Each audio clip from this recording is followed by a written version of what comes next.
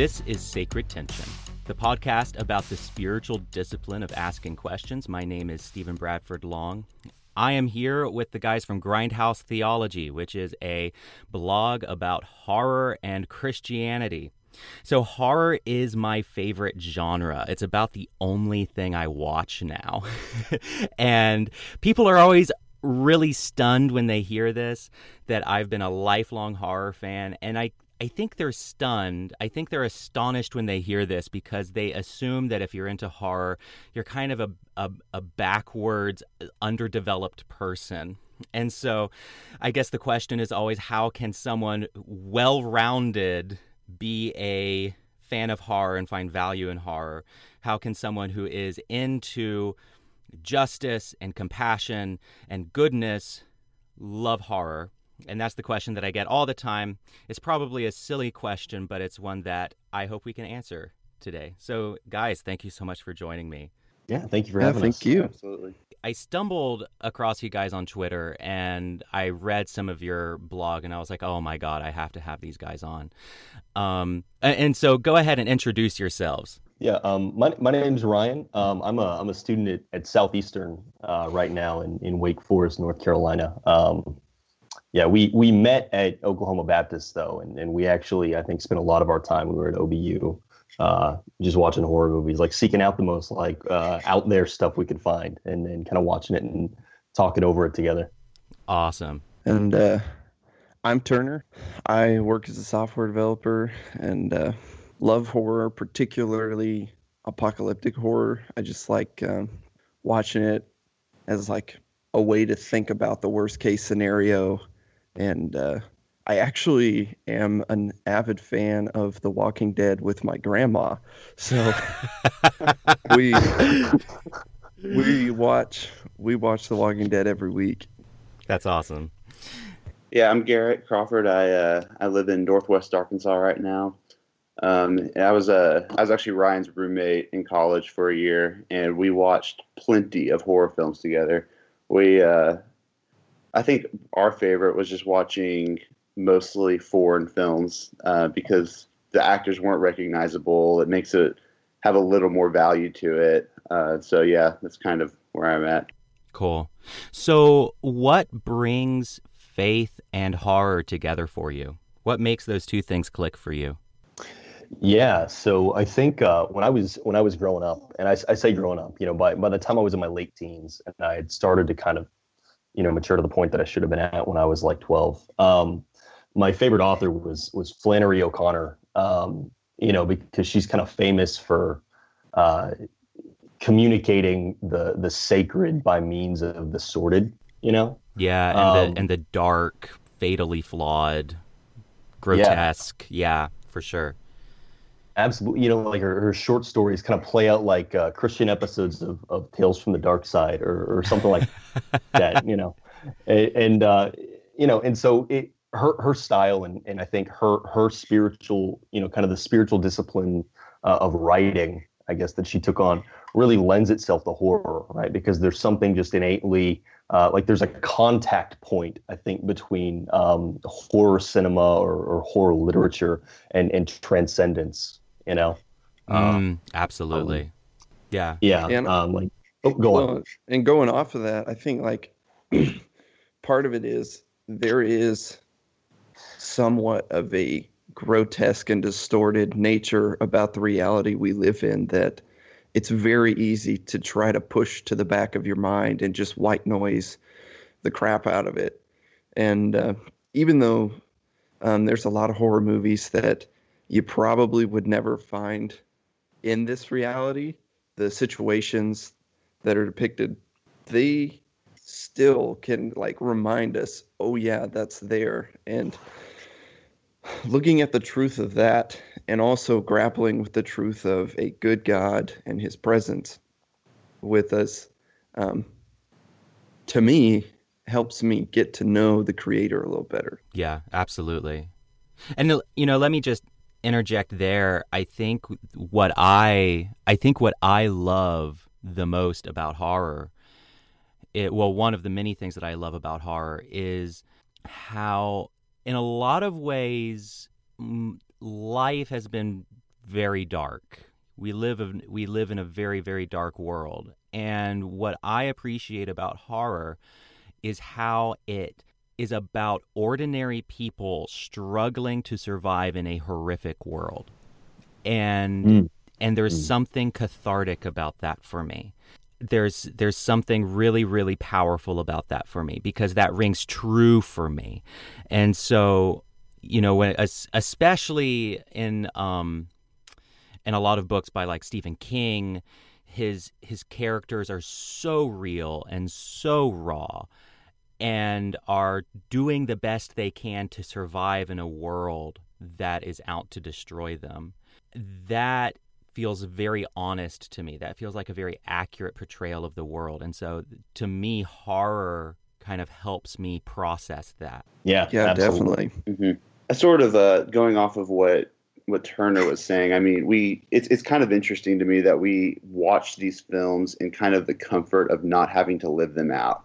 We sort of are able to explore them. And I think that's why you have kind of adrenaline junkies who will watch them all the time, in order to get a thrill out of them. And that is what they're designed for. But there's also kind of a deeper aspect to them that we're exploring a very dark side of reality. And I mean, obviously not everything within the horror industry is realistic by any stretch, but in most good horror films, there are at least aspects that we can find in reality that we are sort of able to explore from the comfort of not having to live in it. And I've always thought that was kind of interesting. We don't have to be captured by it, but we can look into it a little bit. Absolutely. Yeah. That's really, really interesting. One of the experiences that I had that kind of cemented why horror is valuable and why it has a place as art, as literature, as film, is because when I was 19 years old, I was in a shooting. And so I witnessed. Oh my gosh. Yeah, and so I've written about this here and there. I'm probably going to do a podcast episode about it at some point. But it was in 2007. I was in Colorado, and I witnessed the death of two of my friends, and I was the fifth person in the hallway and the only one who wasn't shot. And two of my friends were killed.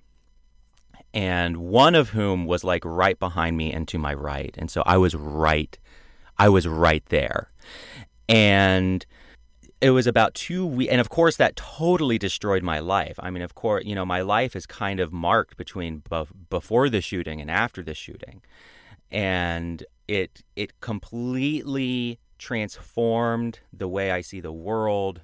My concept of home, my concept of safety was kind of forever destroyed. And about 2 weeks after the shooting, my best friend took me to go see Sweeney Todd, the Tim Burton Sweeney Todd. Now, we were both, super queer theater queens. And he was like, we have to go see Sweeney Todd. It is non-negotiable. And so... And so we go to see Sweeney Todd, and as we go, Nathan's like, okay, now if you need to hold my hand, it's okay. If you need to leave, it's okay. Like, just do whatever you need to do. And sure, yeah. I was anticipating watching Sweeney Todd to be kind of this horrifically difficult experience because I just witnessed a real life killer. I just encountered a real life murderer. But I actually found it to be incredibly cathartic and therapeutic because that film put the killer safely behind the screen in a way that I could safely look at him and analyze him but it was safe. He wasn't going to hurt me. Yeah. And so horror provides us a catalyst, a place to be able to look at that horror, to look at the worst things and the scariest places and the worst possible outcomes and the things that scare us the most. But at the end of the day, it's just a movie, or at the end of the day, it's just a book, and it won't hurt us. And that can be very, very therapeutic. And that was kind of like the first step to my healing, was watching Sweeney Todd with my best gay friend after, 2 weeks after a shooting. And that was very, very cathartic for me. And that was when I kind of started to realize that horror has a place. Yeah. If that's not a good enough endorsement for people, I don't know what is. Yeah, for sure. So what are your favorite movies? Who wants to go first? Ryan, you got this. Okay.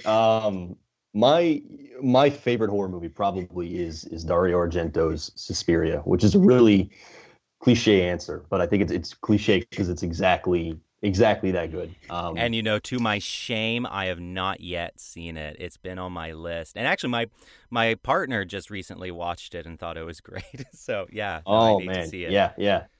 Now download Rabbit. We can have a watch party. Rabbit? Yeah. It's like what is that? It's what my girlfriend and I use to watch like Netflix and stuff from the opposite ends of the country. It's like oh wow, basically awesome. It's a Chrome plugin. Yeah. Okay. You can like watch stuff on Netflix or Amazon Prime or YouTube and stuff, and it has like a little box up in the corner where you can see each other and talk to each other, but then it has like the screen that has the show. Yeah, it's pretty cool. That is cool. Yeah, but definitely watch Suspiria with somebody at the very least. Cool. And what do you love about it? It's one of those movies that I can't think of something that I would change about it. Everything comes together perfectly, and even I just saw, I guess for the first time, they released it uncut in the United States and it had like a theatrical run, and so me and my buddy Tyler from church went to this art house theater in Durham to go see this screening of Suspiria uncut. He'd never seen it, and so it was his first. He was a Suspiria virgin, and so we went, and it was like 4 or 5 minutes longer. And I actually think that the version I grew up watching was better, which might be nostalgia, right? But the music by the Italian rock band Goblin is just chaotic, and it doesn't sound like anything else in the world. It sounds like if you distilled terror musically, the cinematography is beautiful and grotesque at the same time. Like it confuses you, if that makes any sense. Yes, absolutely. Yeah, and like all Argento movies, it's horribly dubbed into English. It just beautifully bad dubbing, which is just wonderful. Yes, I can appreciate that for sure. Who else? What are your favorite movies? Well, going at kind of a different angle. One movie, or a couple movies actually, I thought that were really intriguing were Creep and Tusk. And the reason why is because those are both hilariously horrific movies. And Tusk on the one hand, because I've never actually seen a horror comedy that I enjoyed until I watched that movie, because it truly is both horrific and hilarious at the same time. And the way that those two genres collide gives a really interesting experience. Creep, on the other hand, because I'm pretty sure the main character in that movie is actually on, I don't know if you guys have seen the show.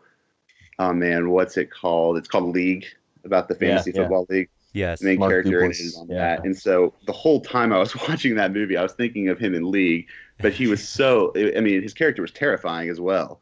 So I guess it's just the way that those two genres collide just is really intriguing to me. Cool. I think for me, I'd probably have to say The Road, which is an apocalyptic. It's probably not going to be like that is a great scary movie. Jump horror, but like that. It's legitimately terrifying, though. I mean, it's devastating. Yeah. To me, it's the kind of terrifying that's like if you imagine going outside thinking it's snowing and you look around and it's a whole bunch of baby spiders. Right? Oh God. Like it's quiet, subtle, and then you actually look at it deeper, you're like, oh my gosh, I have to get out of here right now. Yes. No, that's a legitimately horrifying film and book. So what got you guys into horror? If you're like me, you freaked out your parents at a very young age for being into such creepy, dark things. And that's the way it was with me, where like when I was in grade school, I would bring home all the scary books. And then finally my parents had to have a talk with the teachers so that I would stop doing that. And that has obviously failed. I'm 29 and I'm still doing that. I'm still bringing the creepy books home. But what got you guys into horror? Well, for me, I guess I kind of got into horror in a weird way because I was a band kid growing up, and after I learned how to read music when I was like 12, I started writing, and I loved scales and chords that were like distorted or creepy and weird, and I started thinking about like, wow, that'd be really cool to make music for movies. And I was like, this would be like a scary movie scene right here. So whenever I was finally old enough to watch a horror film and my parents weren't going to try to barge into the room, I started watching it because I wanted to see how they made the soundscape to just give you that icky feeling that like you got to look over your shoulder. Yeah, that's awesome. I sort of just started watching horror films when I was in high school. We watched some of the more popular ones in my home growing up, but I started to get a little more into it just in high school with a friend, and then meeting Ryan in college, we watched quite a bit together. So that's really it. So cool, awesome. Yeah, so I have some questions from readers on Twitter and Facebook. Let me pull them up here about horror and faith. And here's just kind of a very broad, generic question, but I think it's worth asking.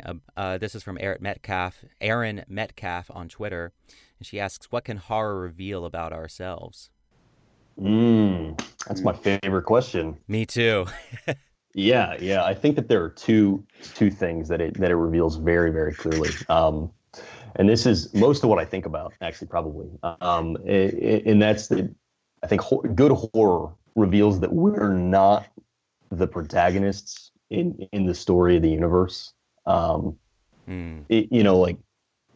So I think one of the most recent blog posts we did was on Matty Doe's film Dearest Sister, which is like the second Laotian horror film. It's wonderful. Yeah. It's a beautiful movie. Oh my gosh, it's incredible. Yeah, but most of the terror in that movie is from the fact that everything is so tenuous. Yes. Everyone in that movie is dangerous. There are spooky, scary ghosts, but they're the least frightening thing. Yeah. And so you follow, without spoiling anything. You follow Knock, I think is her name, and you follow her throughout this movie, and you realize, maybe halfway through, that she is not the protagonist of this movie, and that's exactly like growing up. You kind of uncritically accept yourself as being the protagonist of your own life until you get to the point where you realize that you are the cause of most of your problems, and that you're the cause of a lot of people's problems, and that your decisions have not been nearly so valiant as you think they are, and so on and so forth. And there are a lot of movies that communicate this well, like Black Death. I don't know if you've seen that one. That was another very good one. It's very, very, very good. So there's that, but also I think it teaches us about ourselves that we do have something to be afraid of. Yes. There's something objectively real and concrete that we ought to be afraid of, but it's not the capital O other. Yeah. If that makes sense. Yeah. Yeah. Well, kind of what you're saying there about Dearest Sister, and how the real enemy is us, the real threat is just our human nature. That comes up in It by Stephen King, and I think It, the novel, is one of the greatest horror novels ever written, and it's one of my favorite books ever.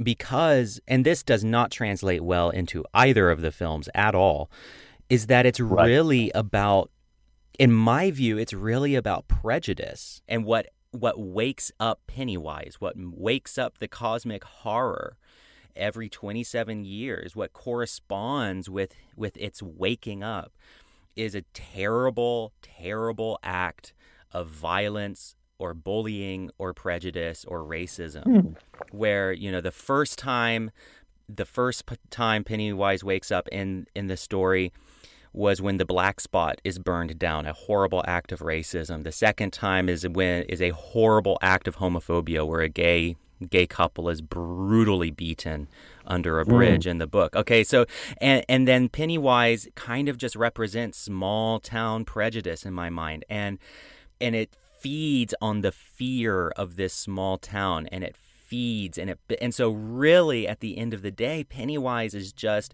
kind of the collective human fear. It is this collective, it is the horror and disgusting power of collective human prejudice. And in my mind, that's what Pennywise is, and that is totally missed in the movies. And same with H.P. Lovecraft, and same with I think a lot of the greatest horror out there is really confronting the things that we are afraid or disgusted by in ourselves, and trying to come to terms with those things, trying to come to terms with the things that we're capable of, like in The Road, where we are totally capable of creating a wasteland like that. And we have to confront that possibility. And so, that's kind of where I stand on it. Yeah, absolutely. Here's another question from a reader.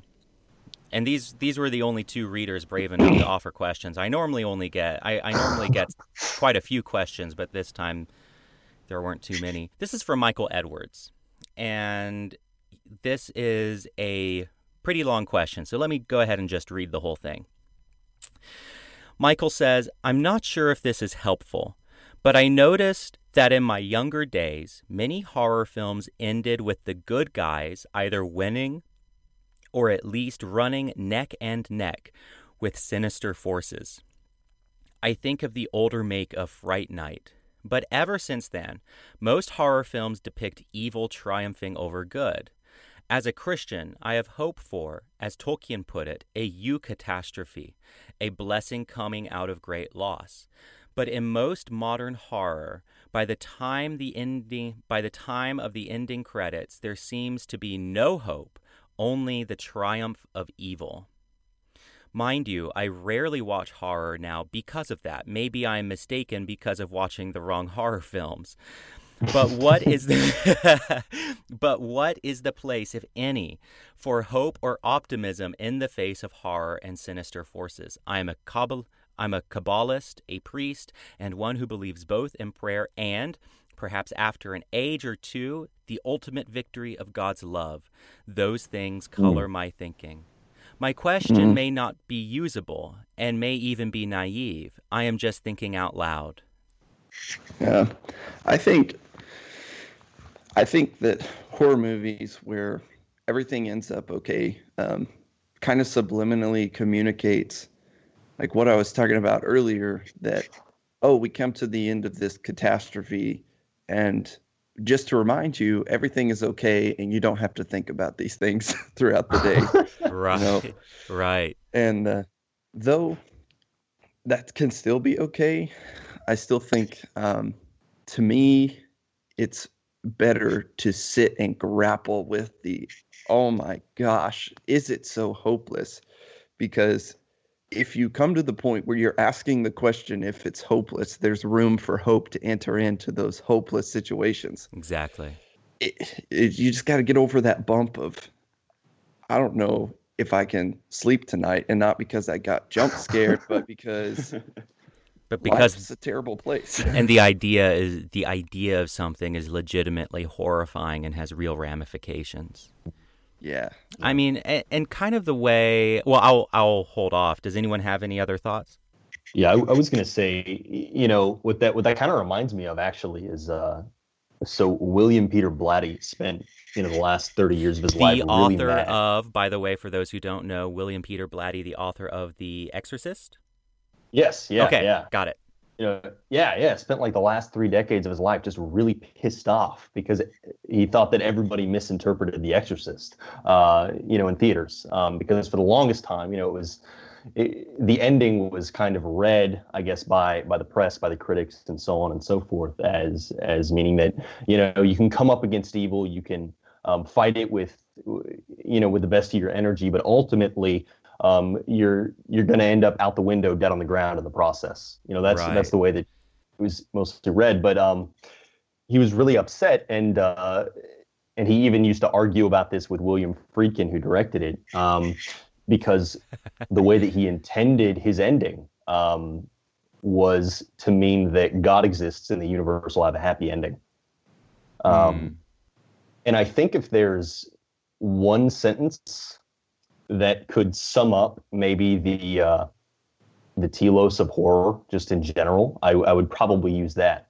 Because you could take like a more recent film, like I don't know if you've seen I think you pronounce her name Katrin Gibe, or Gerba from Germany. She made a film called Nothing Bad Can Happen, which is about there's this group of kind of Christians living at like a Shane Claiborne type compound in Germany. They So call much could themselves go wrong.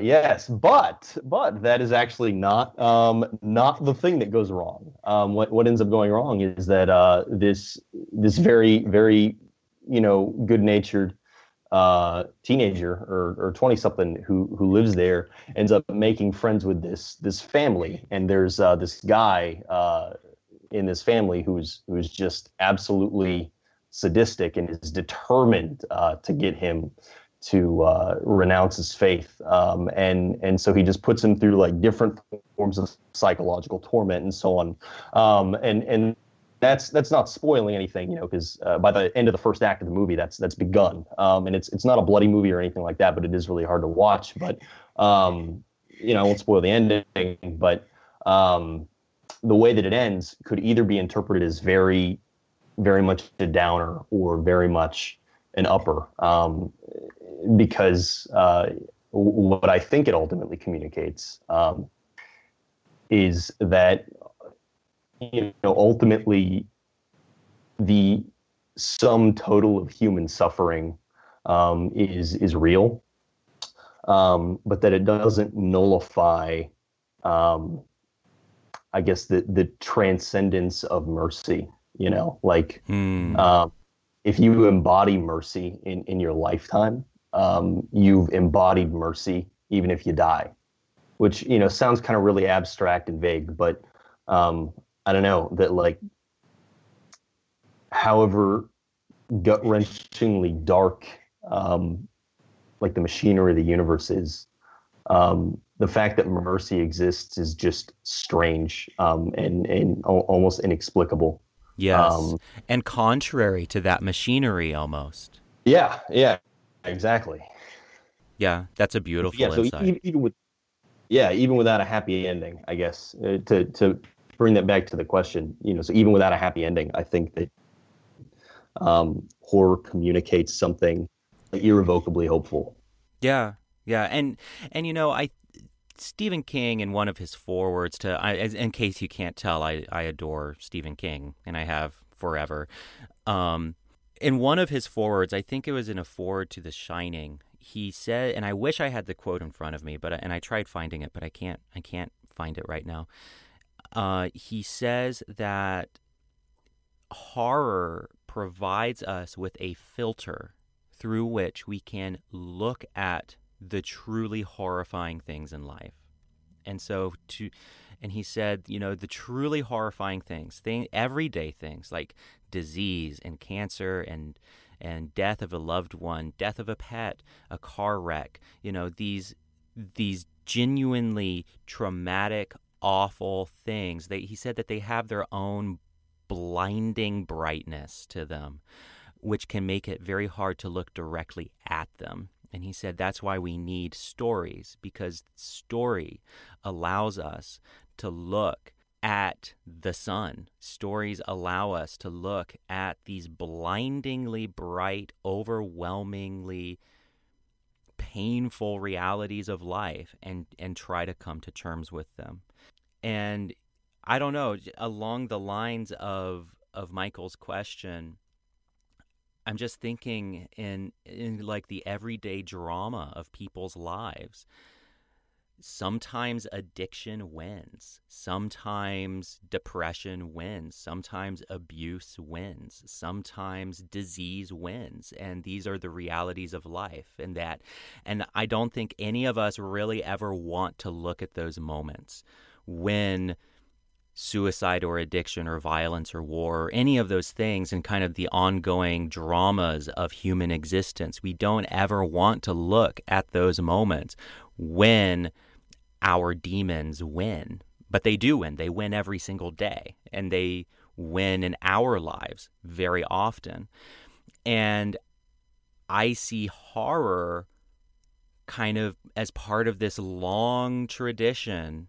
Because if I think that there's something there are aspects of Dostoevsky, like Crime and Punishment, that could be included in horror. Half of Shakespeare is horror. There are moments of Dickens that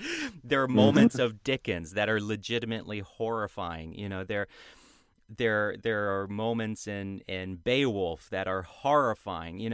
And so great literature, in my view, has a very dark side to it. And that darkness is an attempt to reconcile with the fact that sometimes we lose. Sometimes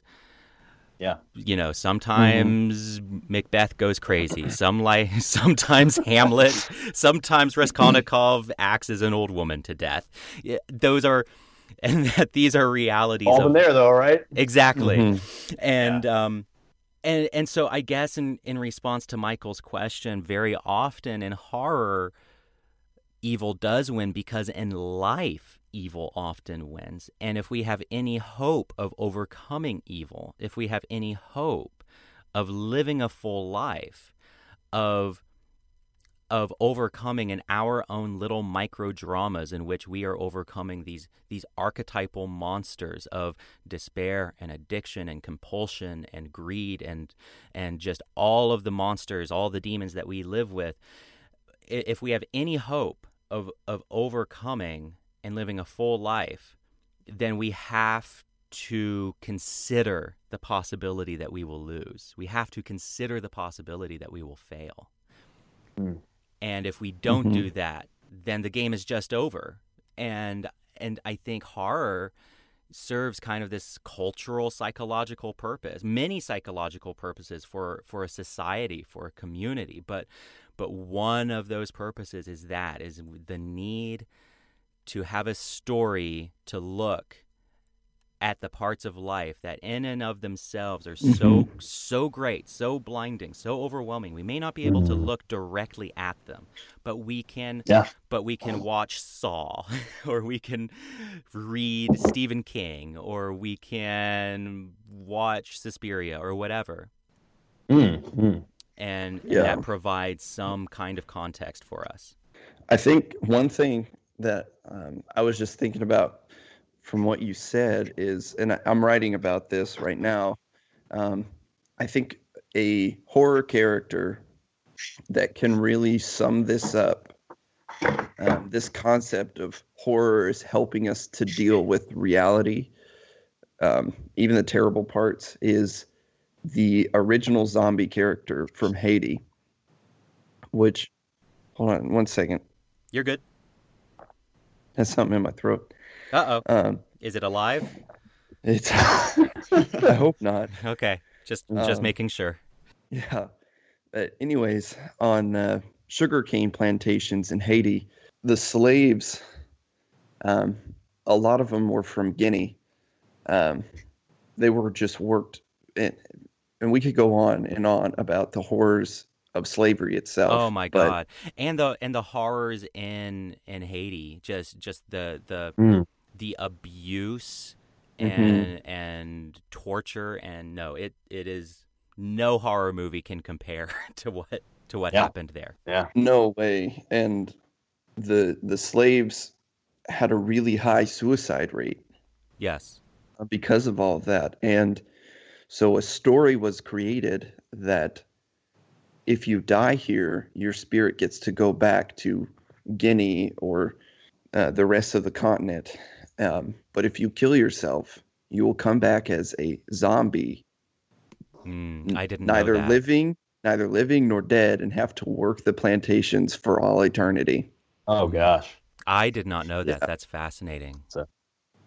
And so what I think we see there is a push to live and survive and try to find the hope, and also the fear of the human horror that is enacted on other people. Yes. Yeah, absolutely. So kind of, I guess what I'm hearing is the way you guys engage in horror and the way I engage in horror is ultimately in the pursuit of living a good life, and is ultimately in the pursuit of living a just life, a righteous life, and a life of integrity. And that's really what it comes down for me. But I mean, I was recently on a hike with a very good friend of mine, and we were just talking on the trail. We were hiking for about 2.5 hours, and during that conversation, movies came up, and he was like, "Oh, have you seen so and so?" And I was like, "No, actually, about the only thing I watch is horror, so I don't really watch anything else." Yeah. I mean, really, every single night I get home from work and I'm hanging out with my partner, and one of us looks at the other and says, "Do you want to watch a movie?" And the other says, "Yeah." And then one of us says, "Do you want to watch something scary?" And the other one says, "Yeah." And that's how that conversation goes, like literally every single night. Cool. And so, I mean, we really do only watch horror. It's very rare when we don't. And I told my friend this, and he was just flabbergasted. And he was like, "But Stephen, you're like so well-rounded, and you're..." And he was like, you're so like emotionally intelligent and articulate and passionate about justice and love and all of these good redemptive things. And he was like, and people always respond like that when I tell them. Like one person recently literally asked me, "Doesn't that like warp your mind or something?" And so I'm just interested. I have my own thoughts on this, which I'll share in a bit, but there is this perspective that people who love horror are serial killers or psychopaths or emotionally stunted or unevolved, underdeveloped in some way. And I get this all the fucking time. And so I would just love to hear I'll share my thoughts in a bit, but I'd love to hear your thoughts on that. Because, I mean, clearly none of you guys are trolls. I mean, I'm assuming none of you guys are serial killers. You all seem pretty decent. So I'd love to hear your thoughts on this. Yeah. Yeah, absolutely. So actually that's I'm glad you brought that up. So because I can imagine that you guys get that too. Yeah, I do. Yeah, especially yeah, and also Southeastern. Let me add that I feel like horror is particularly taboo in Christian circles. Definitely. Sure. And so it, if you're raised Christian and you love horror, then you might as well just be demon possessed. Yeah. So when I was growing up, my mom was really worried. And the sentence that she would use, and this is a good sentiment. She was on the right track, I think.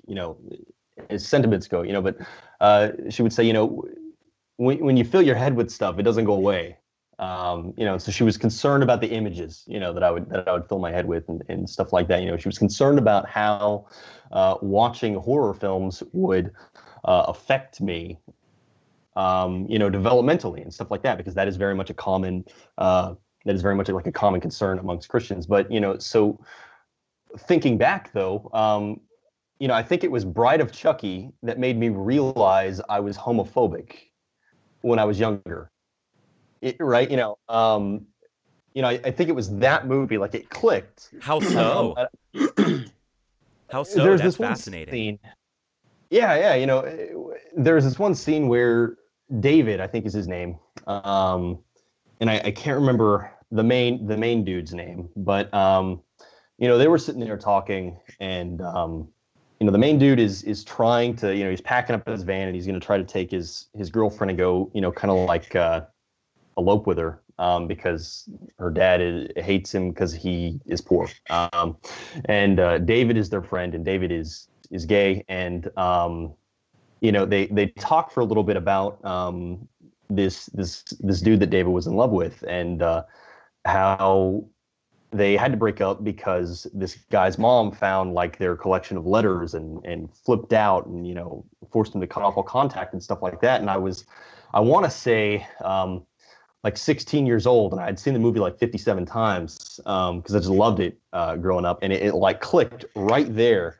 I was like, oh my gosh, the way that we treat gay people here in this small Texas town is very similar to that, and I'm part of that, and I participate in that, and that's scarier than Killer Dolls, Yes, absolutely. And so I think good horror is strangely humanizing. Absolutely. I think good horror is every bit as backdoor humanizing as the critically acclaimed dramas that people, like to tout as being just especially empathy creating and so on and stuff like that. Yeah, no, I can't agree more.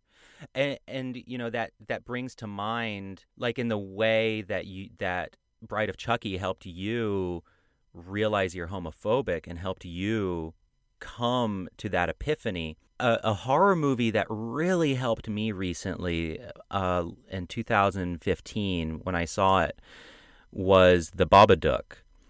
It's a great movie. Great movie, because so I live with mental illness, and so I've lived with just severe anxiety and depression, and it's just been a part of my life, and fortunately over the past 2 years it's really stabilized, and I'm able to be more functional now than I really ever have been before. Good. Yeah, which is a huge blessing. I'm so grateful. But, I continue to live with mental illness, and I continue to live with the threat of mental illness. I have to be prepared for the likelihood of it coming back. Right. And that's just a reality of my life. And so I have to learn to live with that and not run away from that and not hide from it, because hiding from it is how I will end up dead. And The Babadook was particularly powerful for me. And I've already talked about this like twice in previous episodes. So for listeners who are tired of this, I'm sorry. But The Babadook is about grief and depression. And the Babadook, this monster, kind of is the personification of all these things. And the more she pushes it away, the more she isn't willing to confront it, to live with it, the more she tries to shut it out, the fiercer and more evil and horrific it becomes. And spoilers here, but the lesson of the Babadook is you can't get rid of the Babadook, and she ends up having to learn to live with it. I'm so sorry if that ruined the film for people, but the lesson is that she ends up having to learn to live with it. And watching that movie was just so powerful for me in realizing, I'm going to live with mental illness probably for the rest of my life. I can't get rid of the Babadook, but I can learn to live with it, and I can learn to live a full and happy life with it. And seeing that play out on the screen was incredibly powerful for me, and kind of gave me a path forward. It was really, really crucial for me in my growth, in my coming to stability.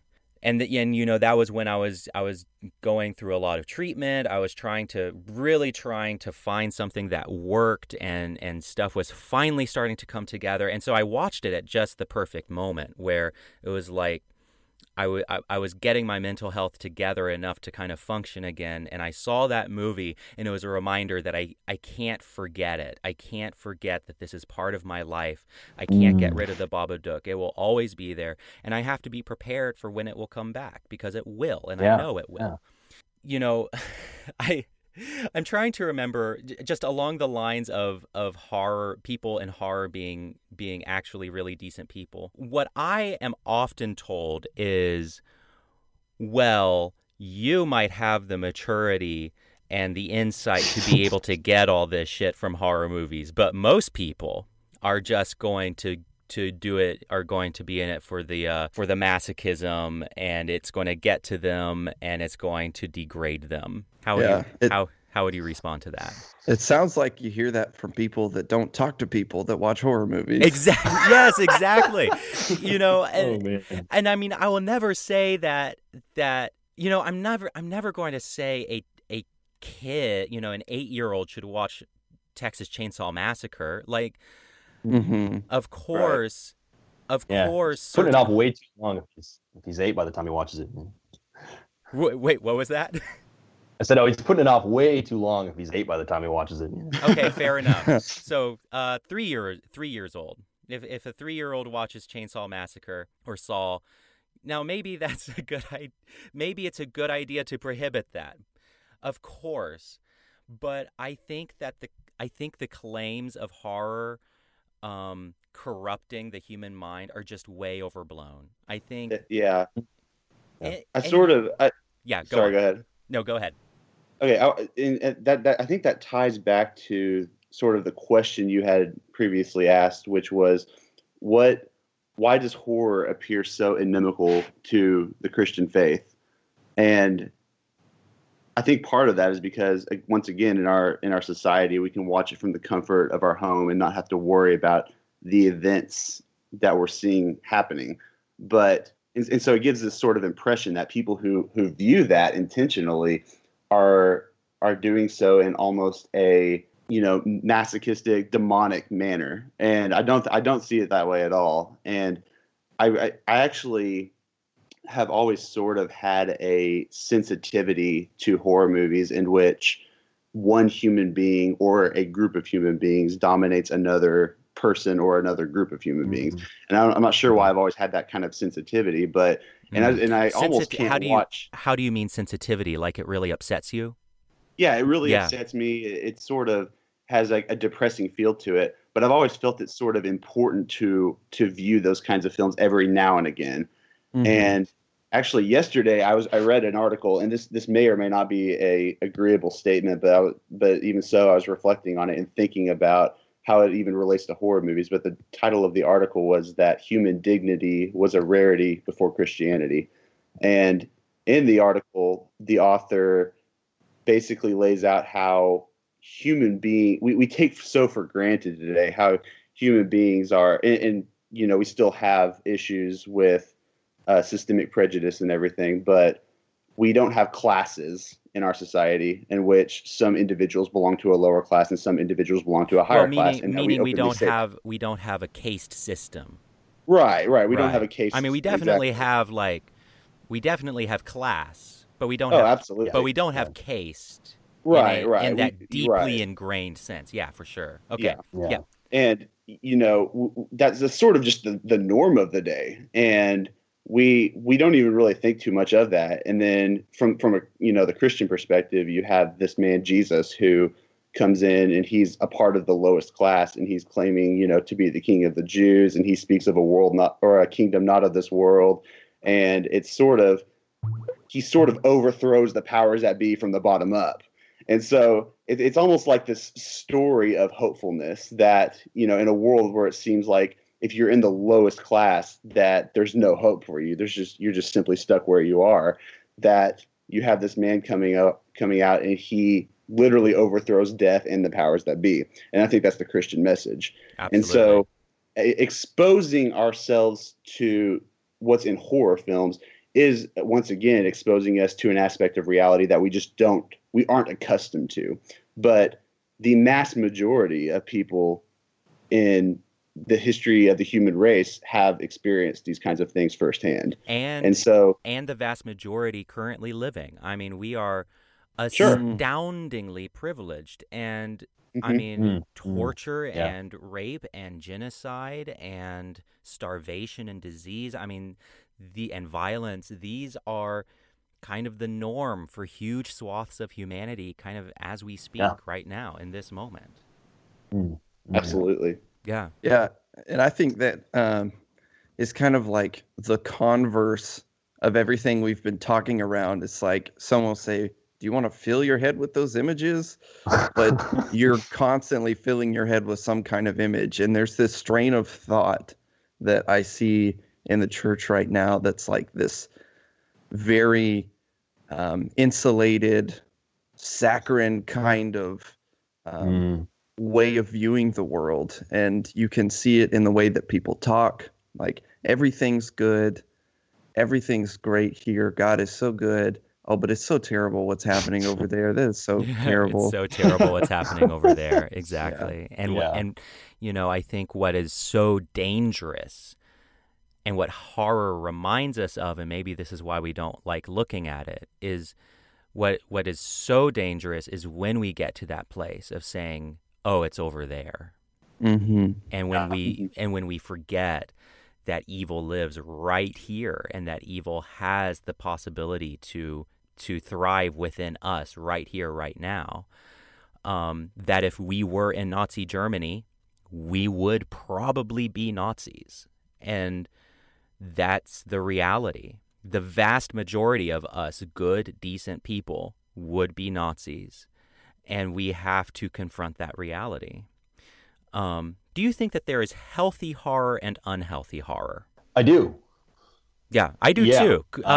Reflect on that a bit for me. So one of my favorite directors is a guy, I don't know if this is how you pronounce it, but he's a Belgian director named Fabrice de Wells, and he made Calvaire and Vignon and Alleluia, a number of kind of famous movies. And those are wonderful, but I just watched his newest movie, and it's called A Message from the King, and it was picked up by Netflix.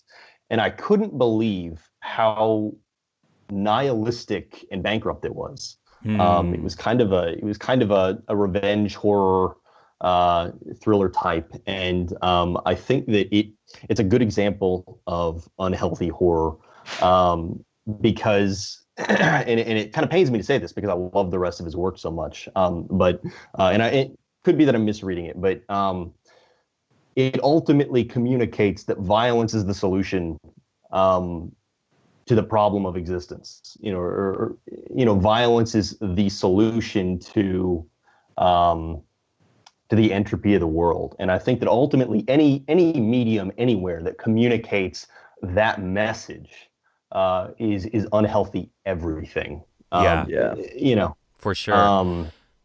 And so, and so really you're not saying that anything goes in art. And this is something that I always feel like I need to clarify, because I am into, I guess you could say, very dark, horrifying, transgressive art. But what draws me to it, and I think that the value of it is, it's still rooted in a kind of a sense of ethics about what art can and cannot be, what art should and should not be. And so there's this idea that horror, serves no purpose, that horror is simply for the depraved mind, but also that horror doesn't have an ethic, that horror can't have an ethic of storytelling. And that is totally untrue. There are horror movies that I find incredibly unethical. There are horror movies that I find very that do appeal to the lower human nature. There are in all art forms. Well, I'm afraid we're running out of time, but are there any other final thoughts that you have before we conclude? I think one thing I'll just say, just as an image to maybe help our conversation from a few minutes before, is a few weeks ago I made a painting that I call Protect the Others. And if you can imagine a room that's dark and there's a fire lit in the middle of it, and off to the right, you see a group of people looking toward a wall, and they're behind the fire. And then on the other side of the fire is a person looking toward the wall as well, and they have a sword and a shield. And you look at their feet, and their shadow goes up to the wall, and the shadow goes up the wall, and it turns into this like demonic looking character. And everyone's watching, and they can see where the shadow's coming from, but the person who's trying to fight the demon doesn't realize that it's his shadow. Yeah, and so that speaks to the need to understand our own inner human darkness. Yeah, especially Absolutely. when we think we're fighting against something else when the problem is actually us. And it's been us the whole time. Yeah, Yeah. for sure. For listeners who may be interested in watching some horror, what would you recommend? Ooh, yeah. So this is not for the faint of heart, but I think one of the best horror movies of the 21st century so far is Martyrs by Pascal Laugier. And that's one that I've been needing to see too. Oh man, yeah. It's really annoying because you can only get a hold of the like butchered R-rated version because they cut like 4 minutes out of it for the U.S. distribution. But yeah, no, if you can get a hold of any version of it is good. And I'd recommend that. And it's part of the French extremist movement, isn't it? It is. French which I hate that name. French extremity, I guess. Yeah. Yeah. The new French extremity, which I think implies a lot that's not really true. You know, because Sure. movies like Trouble Every Day is also associated with it, but it's really not. It's only extreme, I guess, if you grew up on Insidious, you know, or something like that. Sure. But yeah, no, Martyrs, a movie called Company of Wolves, which is a werewolf movie by Angela Carter, who's a feminist author. Daughters of Darkness, which is a Belgian vampire horror movie. Living Dead Girl, and probably I Saw the Devil, which is kind of the anti-Death Wish, in a sense. Those would be my big recommendations. Awesome. Anyone else? All right. Well, so moving on. And I would definitely recommend people see The Babadook. Yes. Yeah. Great movie. Well, that's it for our show. Thank you so much for coming on and talking with me about this. I love horror. I'm sure we could talk for days about this, but sadly I need to head off to work. So, but thank you so much for listening. The music is by Matt Langston, The Jelly Rocks, and the artwork is by Justin Caleb Bryant. If you love my work and want to read more of it, you can find me at sbradfordlong.com. You can read my dozens of articles on mental health, LGBT issues, faith and doubt, science, and whatever strikes my fancy. And also you can become a patron there. So each episode takes about 5 to 10 hours to record and produce. And that is all me. This is a one-man show, and I love it. I will keep doing it. I will keep trying to bring you one article a week and one podcast a week. I'm starting to look kind of like a meth addict because of that work schedule, but it's worth it. I love it. And if you want to support me in that, please consider becoming a patron, and you can do that at sbradfordlong.com. So I will see you next week.